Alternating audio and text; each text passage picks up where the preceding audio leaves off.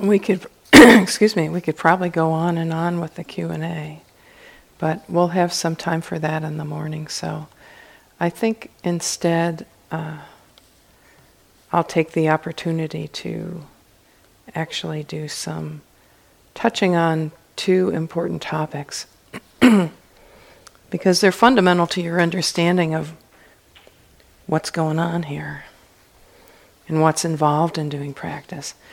And the first thing I'd like to talk about is mindfulness and what it actually is and why it's so important in the Buddhist teachings. How many of you are familiar with mindfulness? Sort of a little? Okay, so there's some knowing of the word, and this is a word that's being heard a lot now. Mindful this, mindful that, you know. I read some, in some magazine recently, mindful drinking, and, well, for a little while at least, right? Right up to the second cocktail, maybe. So it's in popular usage, and with it moving into popular usage, it's getting a little bit blurred. And so I wanted to talk about how it's held within the Buddhist practice tradition. So in practicing insight meditation, we're actually calling up or summoning this particular quality of mind called mindfulness, or as it's called in Pali, sati.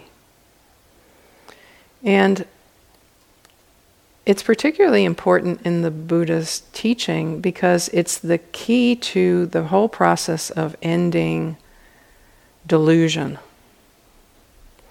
And if you know anything about the teaching of the Four Noble Truths, the Buddha basically says that discretionary human suffering is rooted in craving born of ignorance. So he says there's ignorance first, and then from this not knowing or this actively misknowing, misunderstanding how things actually operate, craving arises, and craving is the cause of our suffering, craving and the other states and actions that flow from craving. So if you were going to reverse engineer this process of suffering arising from craving that's rooted in ignorance, you'd be looking in the direction of trying to find a way to address ignorance, or delusion as it's often called. So in the last session, I made some comments about delusion, and I said one of the things about delusion is that seeing delusion is kind of like trying to see the back of your head. If you knew you were deluded, you wouldn't be deluded. But you may generically know something is not clicking or something's not right, something is out of alignment in how you understand things, but you can't really get a handle on it. So this process of insight meditation and the use of this particular quality of mind called sati or mindfulness is very much about uprooting wrong understanding, uprooting wrong view that causes us to be out of harmony with how things are and to actually suffer. So mindfulness addresses ignorance or delusion at its root, and it brings us back into direct contact with reality and out of our craving habits of mind. And so it's foundational to the whole enterprise that we're doing here. So it's a kind of practice of sanity, resting in what we can directly know experientially and moving away from the kind of spinning speculation which we more commonly are bound up in. So if you could say this practice of insight meditation and the use of sati within the practice is how we establish accurate connection with reality, a corrective to our delusions about what's actually going on. Insight meditation is a field of practice in which learning can arise. It's a place where the mind can rest, quiet and calm, and drop resistance. It's a place where we can make new choices about our behavior because we're seeing clearly what's going on. And in a certain way, you can see it's the place where we have maximum freedom from whatever our existing unskillful conditioning is. So sometimes when I'm talking about mindfulness and the establishment of presence, I'll say something like, whoever would have guessed that knowing what you're experiencing while you're experiencing it could be helpful? Whoever would have guessed that knowing what you're experiencing while you're experiencing it could be helpful? And hardly anybody ever laughs, but to me it's like, think about it. If you're not knowing what you're experiencing as it's happening, are you making choices that have any intelligence and wisdom in them? Well, maybe if whatever your existing unconscious conditioning is has some of those strains in it, then maybe that is going to be the direction that you choose or the direction that you follow. If you've got the good record playing in your subconscious or unconscious mind. But a lot of the conditioning that we have that is not necessarily accessible to view is not so helpful, not so skillful, right? And we know that this is the case because you've been on retreat here for nearly a full day now, and I'm sure most of you have seen many mind states come and go, right?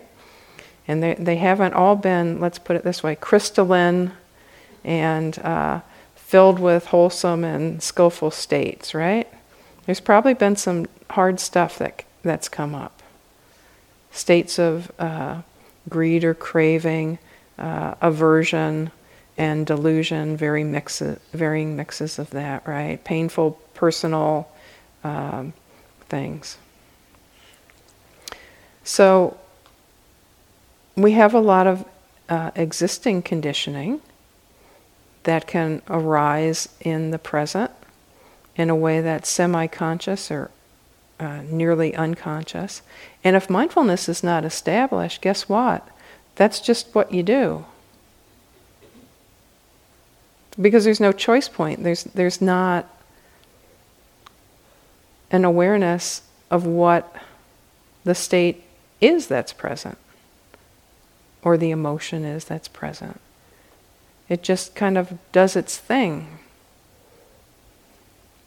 Anybody have the experience today of like suddenly finding yourself in a different part of the building, but you couldn't really remember making the decision to like head back to your room or whatever you were doing, but you were kind of like just there? It's really common on retreat to start being aware of the fact that, there are large gaps of time where we're semi-conscious or unconscious, but we're kind of walking around, we're doing things, we're eating, or we're taking a shower, putting on clothes, but are we awake to it? No. Often not. So if we're not even awake to what's happening when it's happening, how much freedom do we have in regard to that?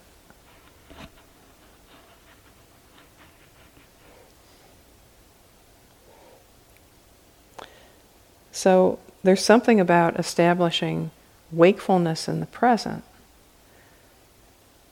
that gives us the place of maximum personal power, if you want to think of it in those terms. And this quality of sati is really key, is really linchpin It's the most important element. So this is a very important quality. But it's hard to give a simple definition of this, because it's a very simple attribute of mind, but we usually don't experience just one mental factor at a time. So sati often arises with other things as well.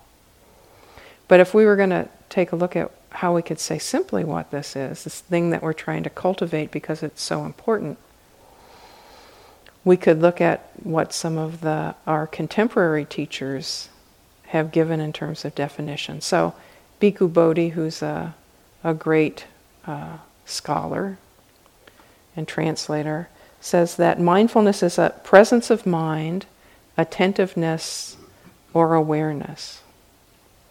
And he says it's a special pitch of consciousness in which the mind is kept at the level of what he calls bare attention, B-A-R-E, attention. A detached observation of what's happening within us and around us in the present moment. He says, the mind is trained to remain in the present, open, quiet, alert, in touch with what's happening. All judgments and interpretations are to be suspended, or if they occur, registered and dropped. The task is simply to note whatever comes up just as it's occurring. So in a certain sense, the mind becomes a little bit like one of those supermarket scanners. You ever really watch what's going on with those things, where they take the can or whatever it is and they slide it across the sensor? The sensor isn't moving, right?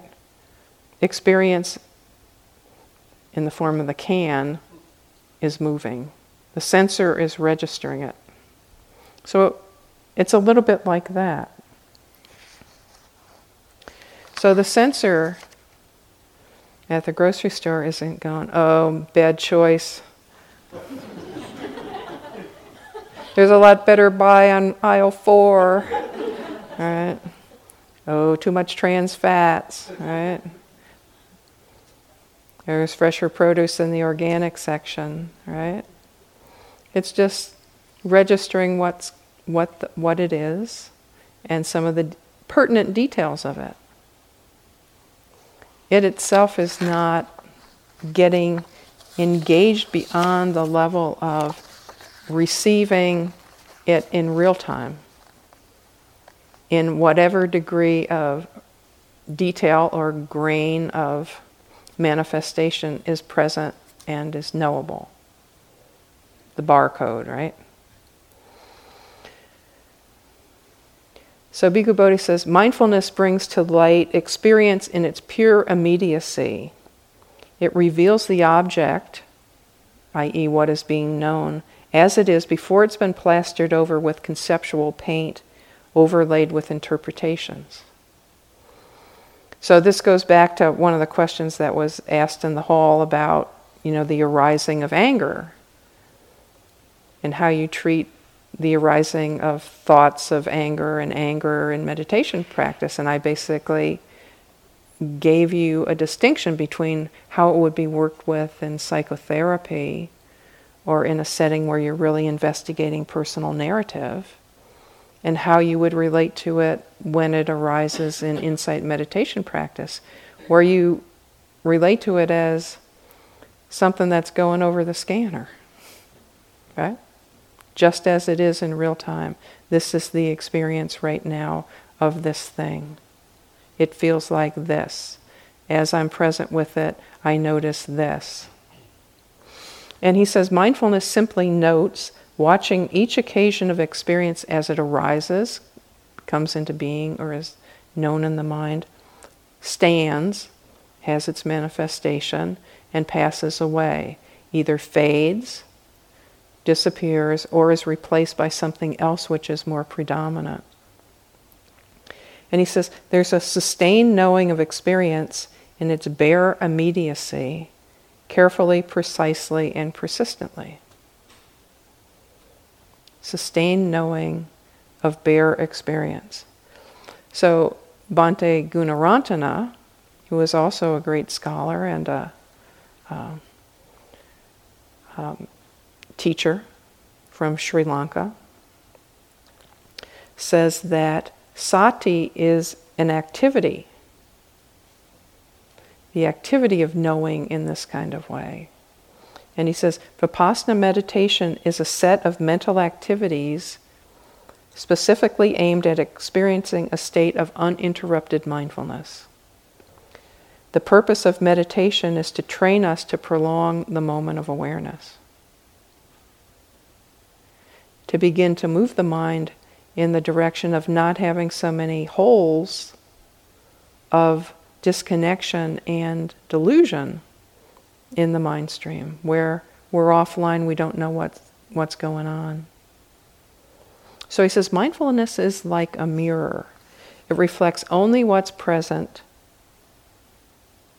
and presently happening, and in exactly the way it's happening. There are no biases.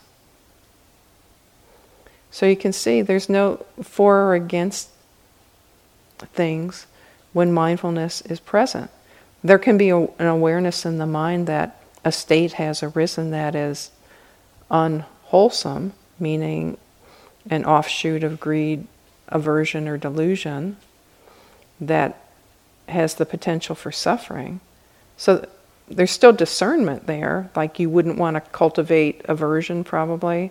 That wouldn't lead to a really happy life. So it's not like that discernment about what you want to cultivate collapses, but it's just a way of saying, in the immediate moment, you treat everything the same to the extent that you can, meaning you apply mindful receptivity in relationship to what's actually there. And mindfulness has this amazing property in that it actually strengthens the frequency and the strength of wholesome factors of mind, states of non-greed, non-hatred, and non-delusion, meaning generosity, loving kindness, and wisdom. It actually strengthens those states, plants many wholesome seeds that ripen in that direction, and it has the other attribute of actually undercutting the proliferation of unwholesome states of mind.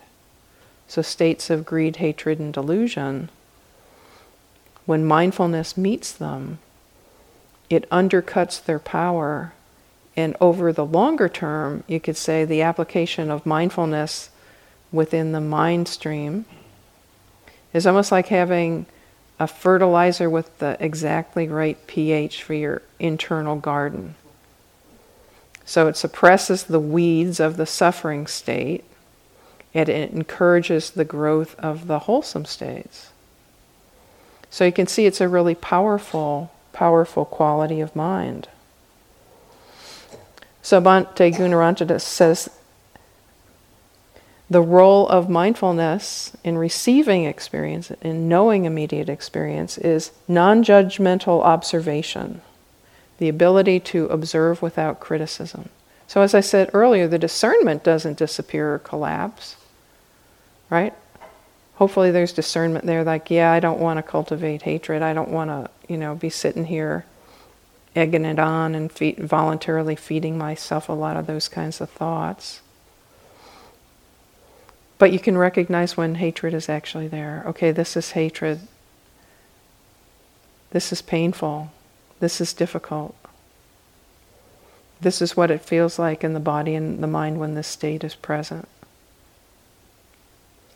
So the mind, in a certain sense, is able to develop equanimity over time and just open up to whatever it is.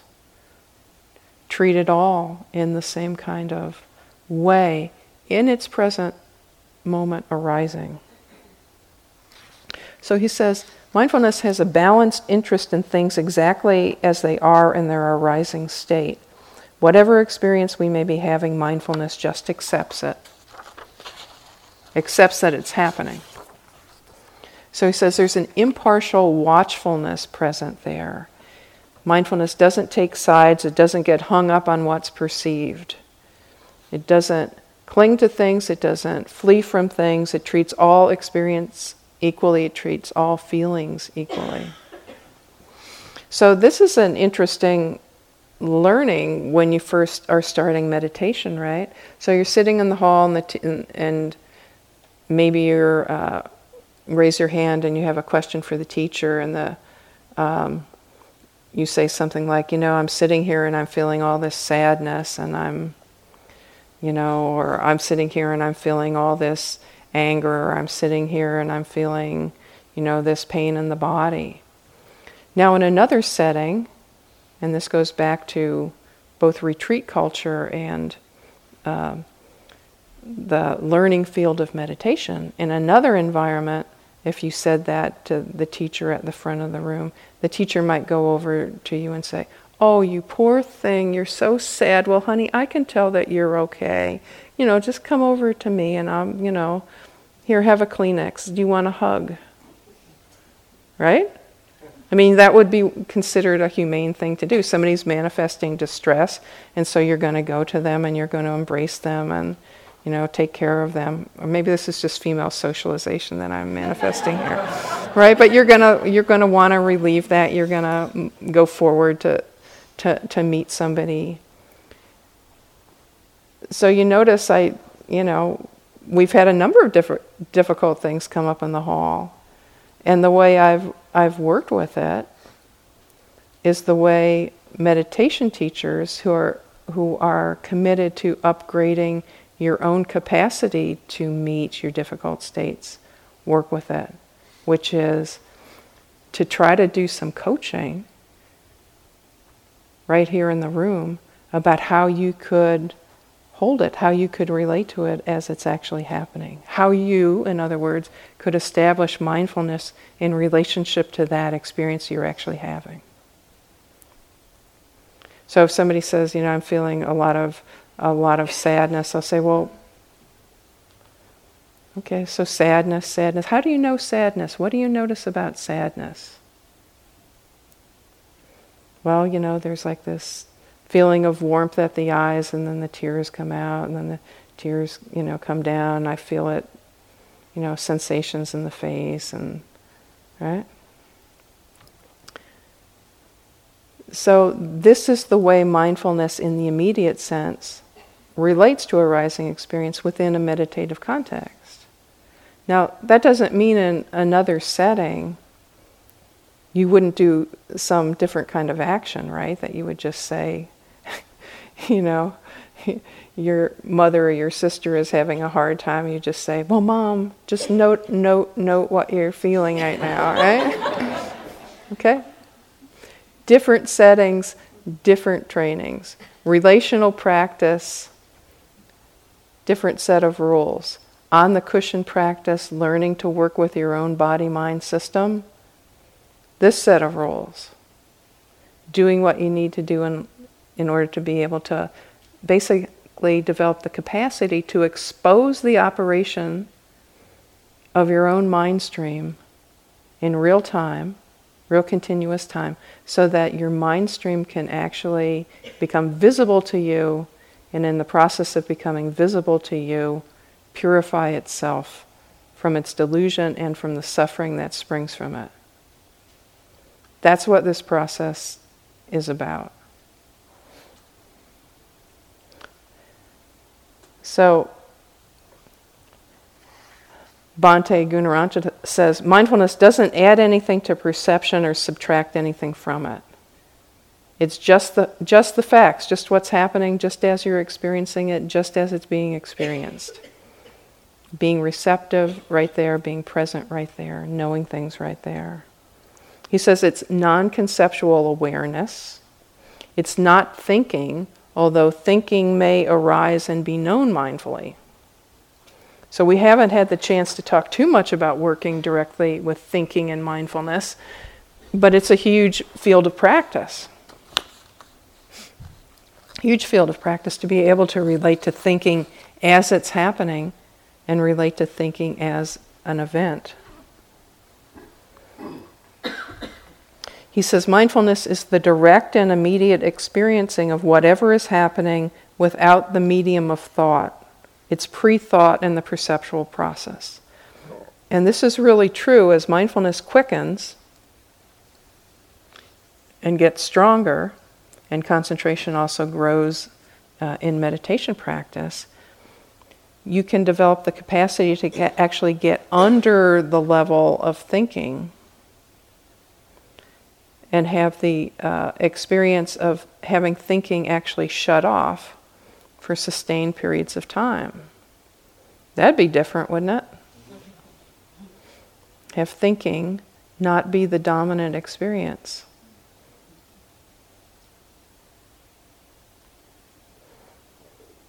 He says mindfulness is awareness of change, observing the passing flow of experience, watching things moment by moment continuously. So if you look at some common elements to the description that Bhikkhu Bodhi and Bhante Gunaranjana gave, you would notice receptive, patient, non-judging awareness, connected, sensing presence, a kind of beginner's mind, meaning expectation and demand-free. Sometimes when mindfulness is being spoken about, the phrase is used, mindfulness doesn't care.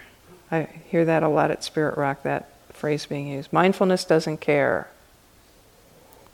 I don't tend to use it because I think you could get the wrong idea. I would say mindfulness cares democratically for anything it can experience. But anything it can experience is equally worthy of the attention of mindfulness. That's the way I'd put it. So there's a kind of interested, allowing, non-interfering receptivity to things exactly as they manifest. And a kind of intimate and immediate knowing. So that's the quality, sati, very important. This mindfulness meditation that we're doing, also called vipassana, also called insight meditation practice, really highlights this particular factor of mind, brings it forward, develops it, puts it to use. So we all have some of this quality, and we can develop more of it. So it's a very simple quality. It's very uncomplex. That's part of the challenge of learning how to rest in it, because our minds have the conditioned tendency to immediately go to complexification and to thinking about what we're experiencing, kind of ricocheting off this level of immediate direct perception into a lot of associative thinking about something that we just perceived with some level of mindfulness. It kind of ricochets off. Have any of you noticed that while you're here? You may have been sitting here and maybe you heard a sound, or you smelled something coming from the kitchen, or you had a body sensation. How the mind can skip involuntarily, like from that like smell of cookies in the kitchen to thinking about chocolate, to remembering chocolate that you have at home, to thinking about what's going on at home, to worrying if they're feeding your cat, to, right? I mean, it's just like skipping a stone across a surface of a very calm lake. All from the arising of this sense experience that you knew to be the smell of chocolate. And you're all the way home worrying about your cat. Just like that. Right? And then it goes on from there. It might be 10 minutes before you remember, oh, where am I?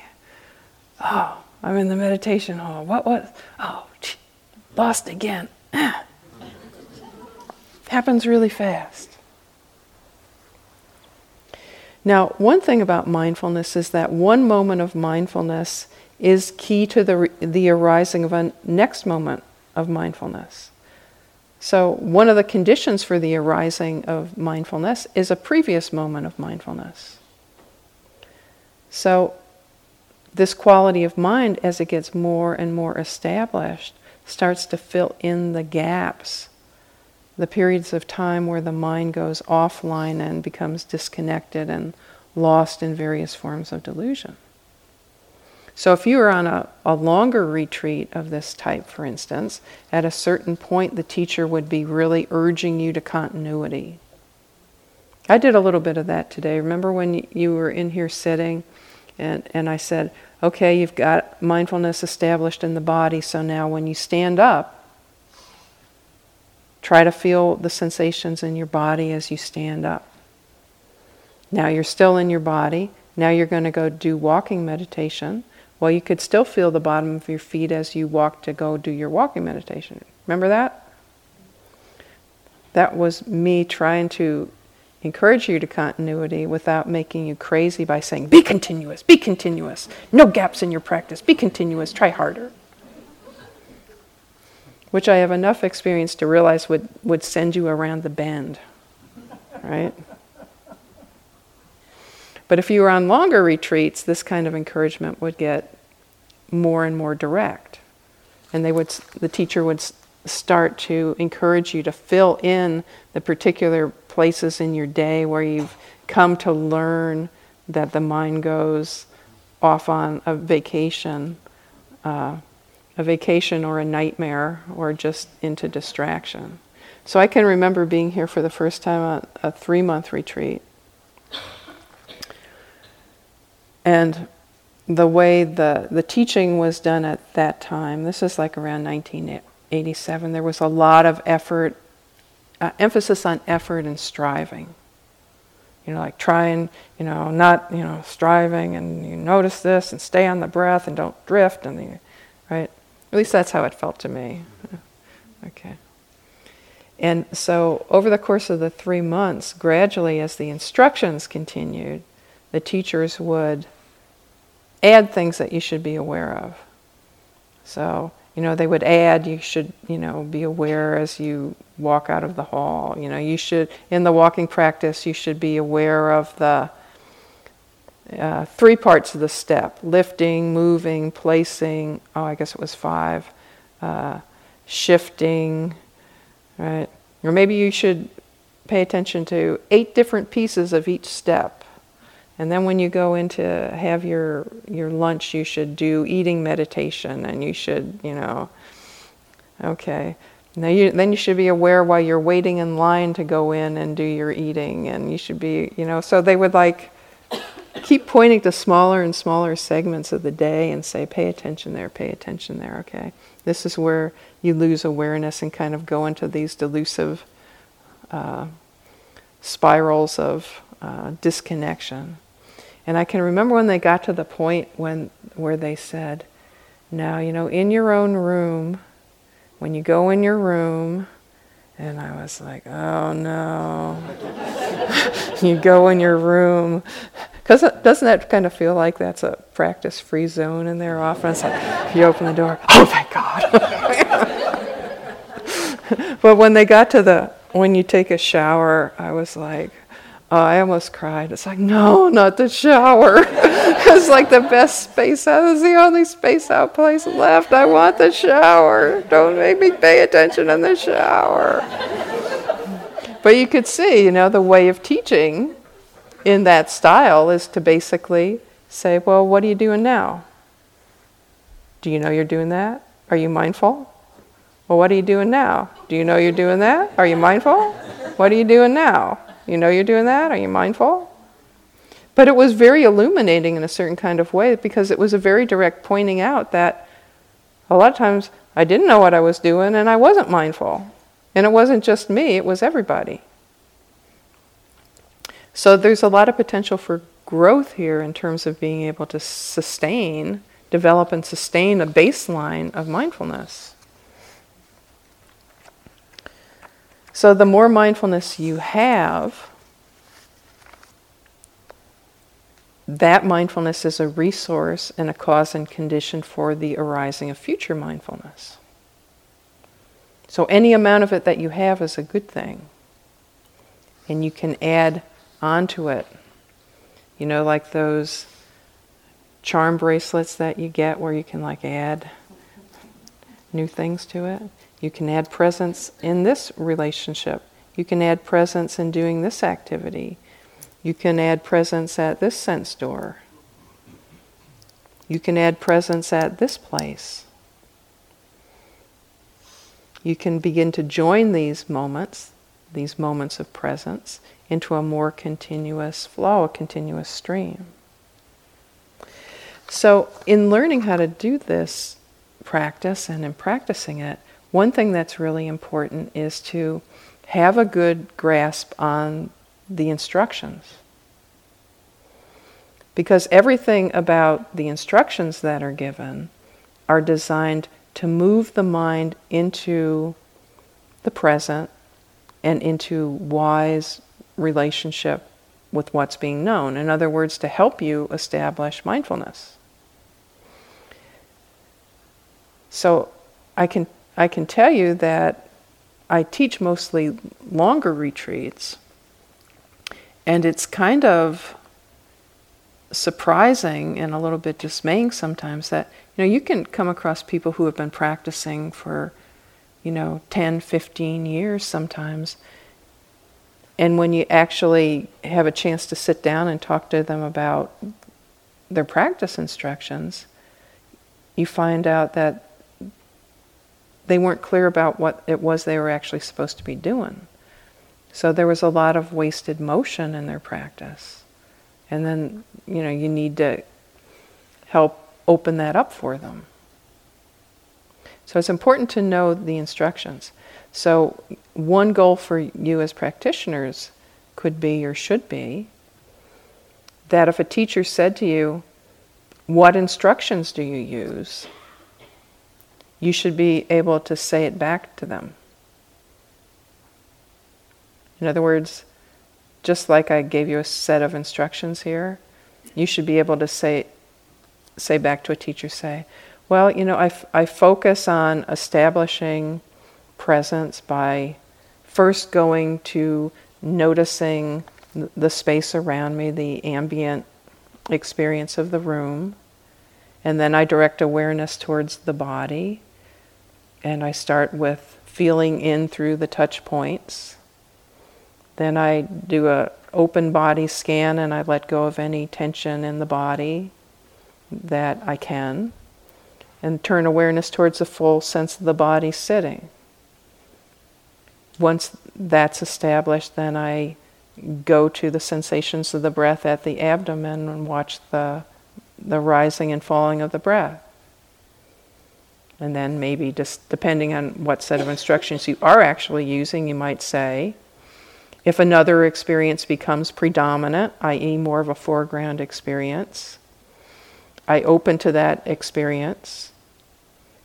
I name it, I note it, I practice with it. When that experience passes away, depending on what your own instructions are, I go back to awareness of the breath until something else becomes predominant, in which case I turn to it, open to it, mindfully investigate it. Or maybe your instructions are, for yourself are, I establish mindfulness in the body, and then I turn awareness to hearing. I work with hearing as an anchor. I let my mind rest with hearing. If another experience becomes predominant, I name it, I note it, I turn awareness towards it. When a third object becomes predominant in the present, I open to that third object. That's more of an open style of practice, open awareness style of practice, right? But it can be really good to know what your instruction is, right?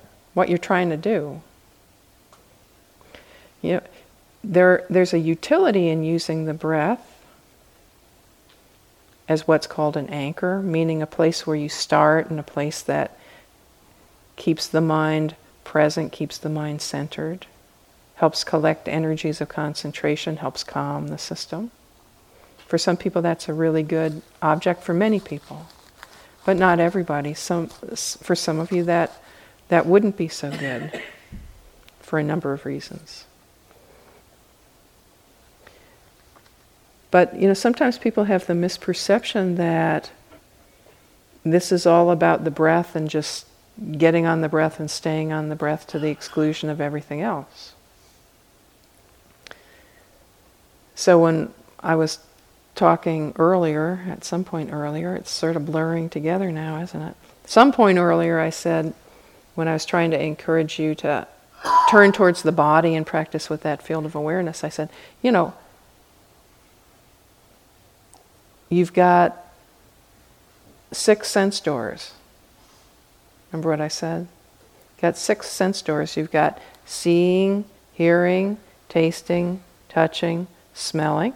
Then you've got the mind door and everything that happens there.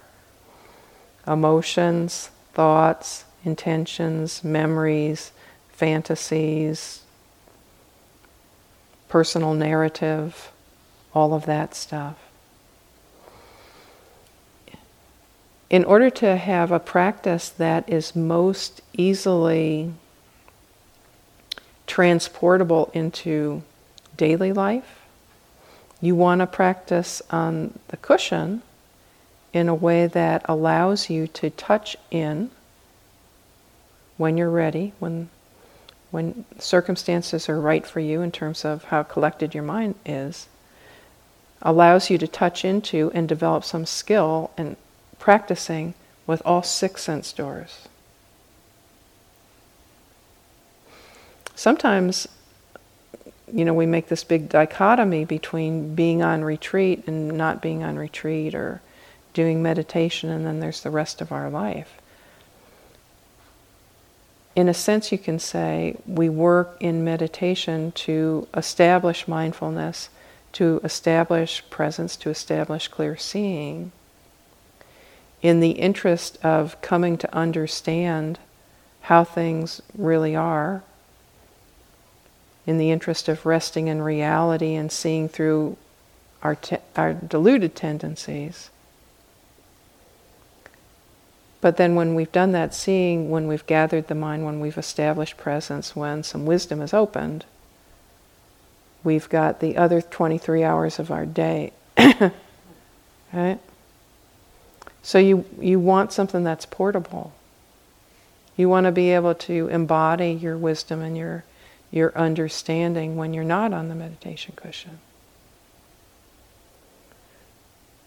So on the meditation cushion is really where you start to develop the momentum of mindfulness, the habit of presence, the stability of mind, the deepening of wholesome qualities of mind like metta and patience and renunciation and generosity and the capacity to let go.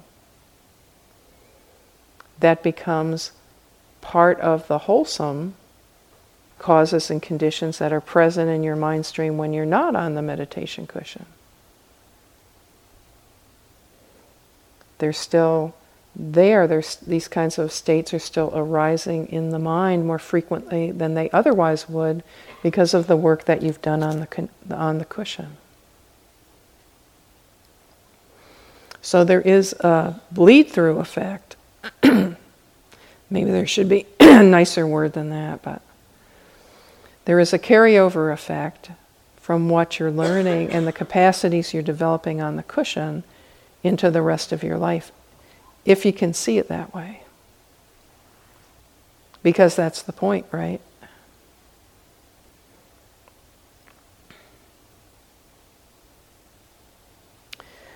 So that's the download on mindfulness. And maybe just the closing point, because it's time to close, would be the importance of patience in learning how to do this.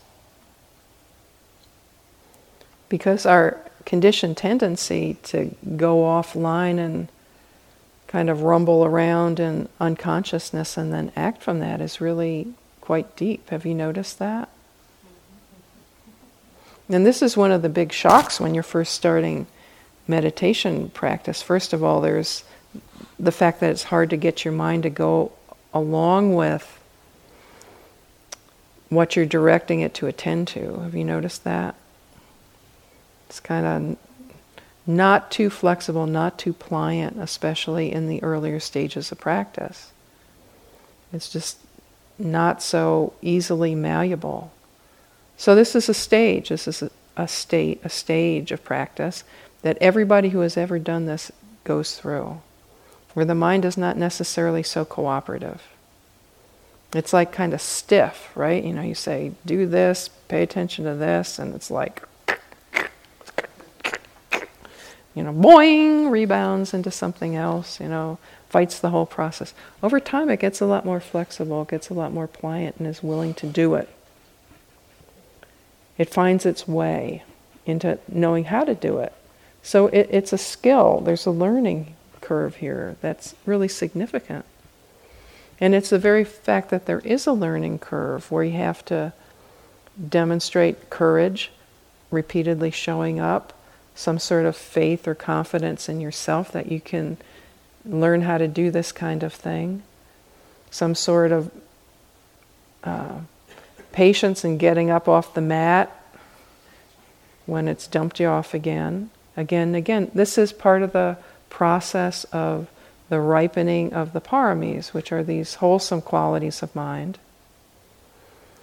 which are developed in the process of the mind moving towards liberation, and which are the hallmark of a liberated mind. So all the things that you might think are wasted motions or frustrations or cul-de-sacs or points of disappointment or frustration or all the rest of it are other than that if you can hold it in a bigger context. This is part of the learning and the dues paying that are an intrinsic part of developing familiarity with your mind and how it works, of making the workings of the mind stream itself visible. And there's no way around it. So everybody who has ever learned this has gone through these same kinds of things. Each of us in our own personal blend. So this is why the practice of insight meditation is sometimes called the path of purification. So the path of purification of what? The path of purification of the mind from delusion. And so in order to purify the mind from delusion, that means you're going to be running into it a lot in its various forms. And then the challenge is, well, how do I skillfully meet this? So this state is here, or this experience is here. My mind is being like this. I'm having this emotion. I'm having this body sensation. How do I develop a meditative awareness with this just as it is? Okay, this is what's happening. Okay, so how do I meditate with this? The knee pain, the feelings of guilt, the depression, the aggression, the lust, the full baggage that we have as human beings.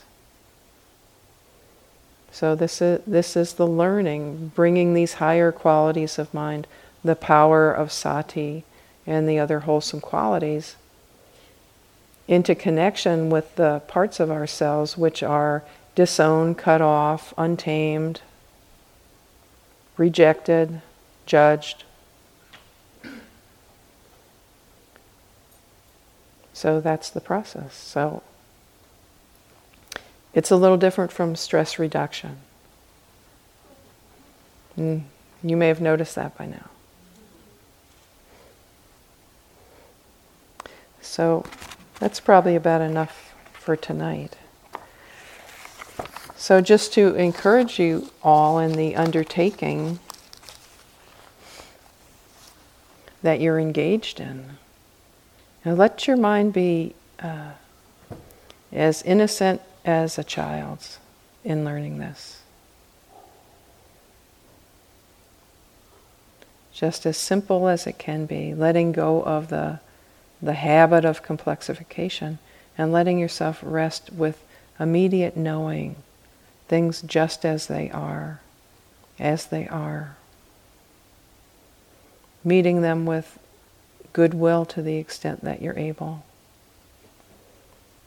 and curiosity, holy curiosity.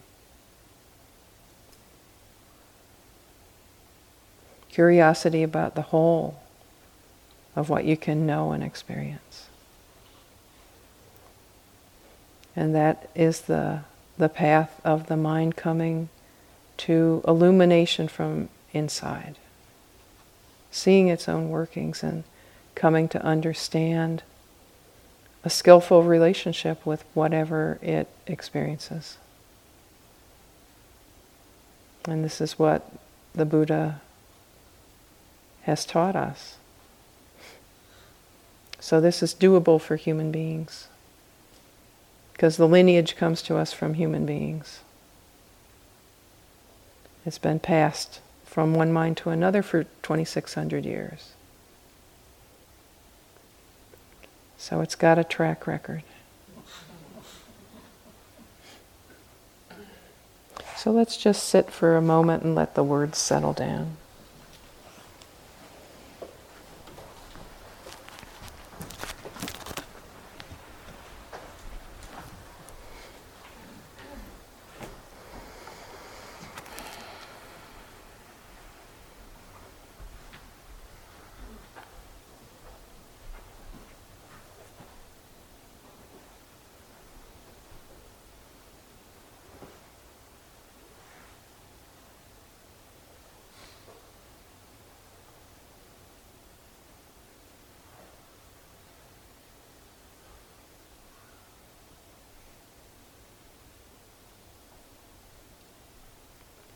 May this speaking and hearing of this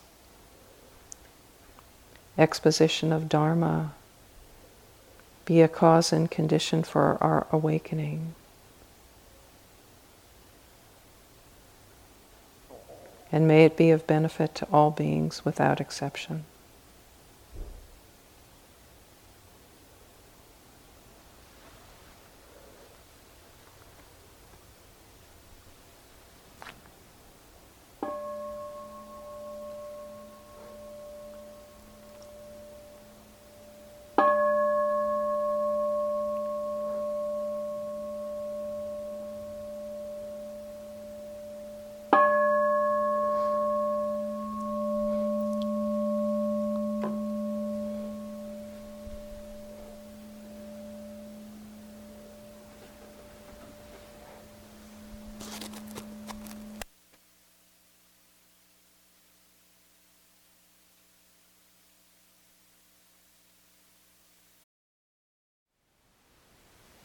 Thank you for listening. To learn how you can support the teachers and Dharma Seed, please visit dharmaseed.org/donate.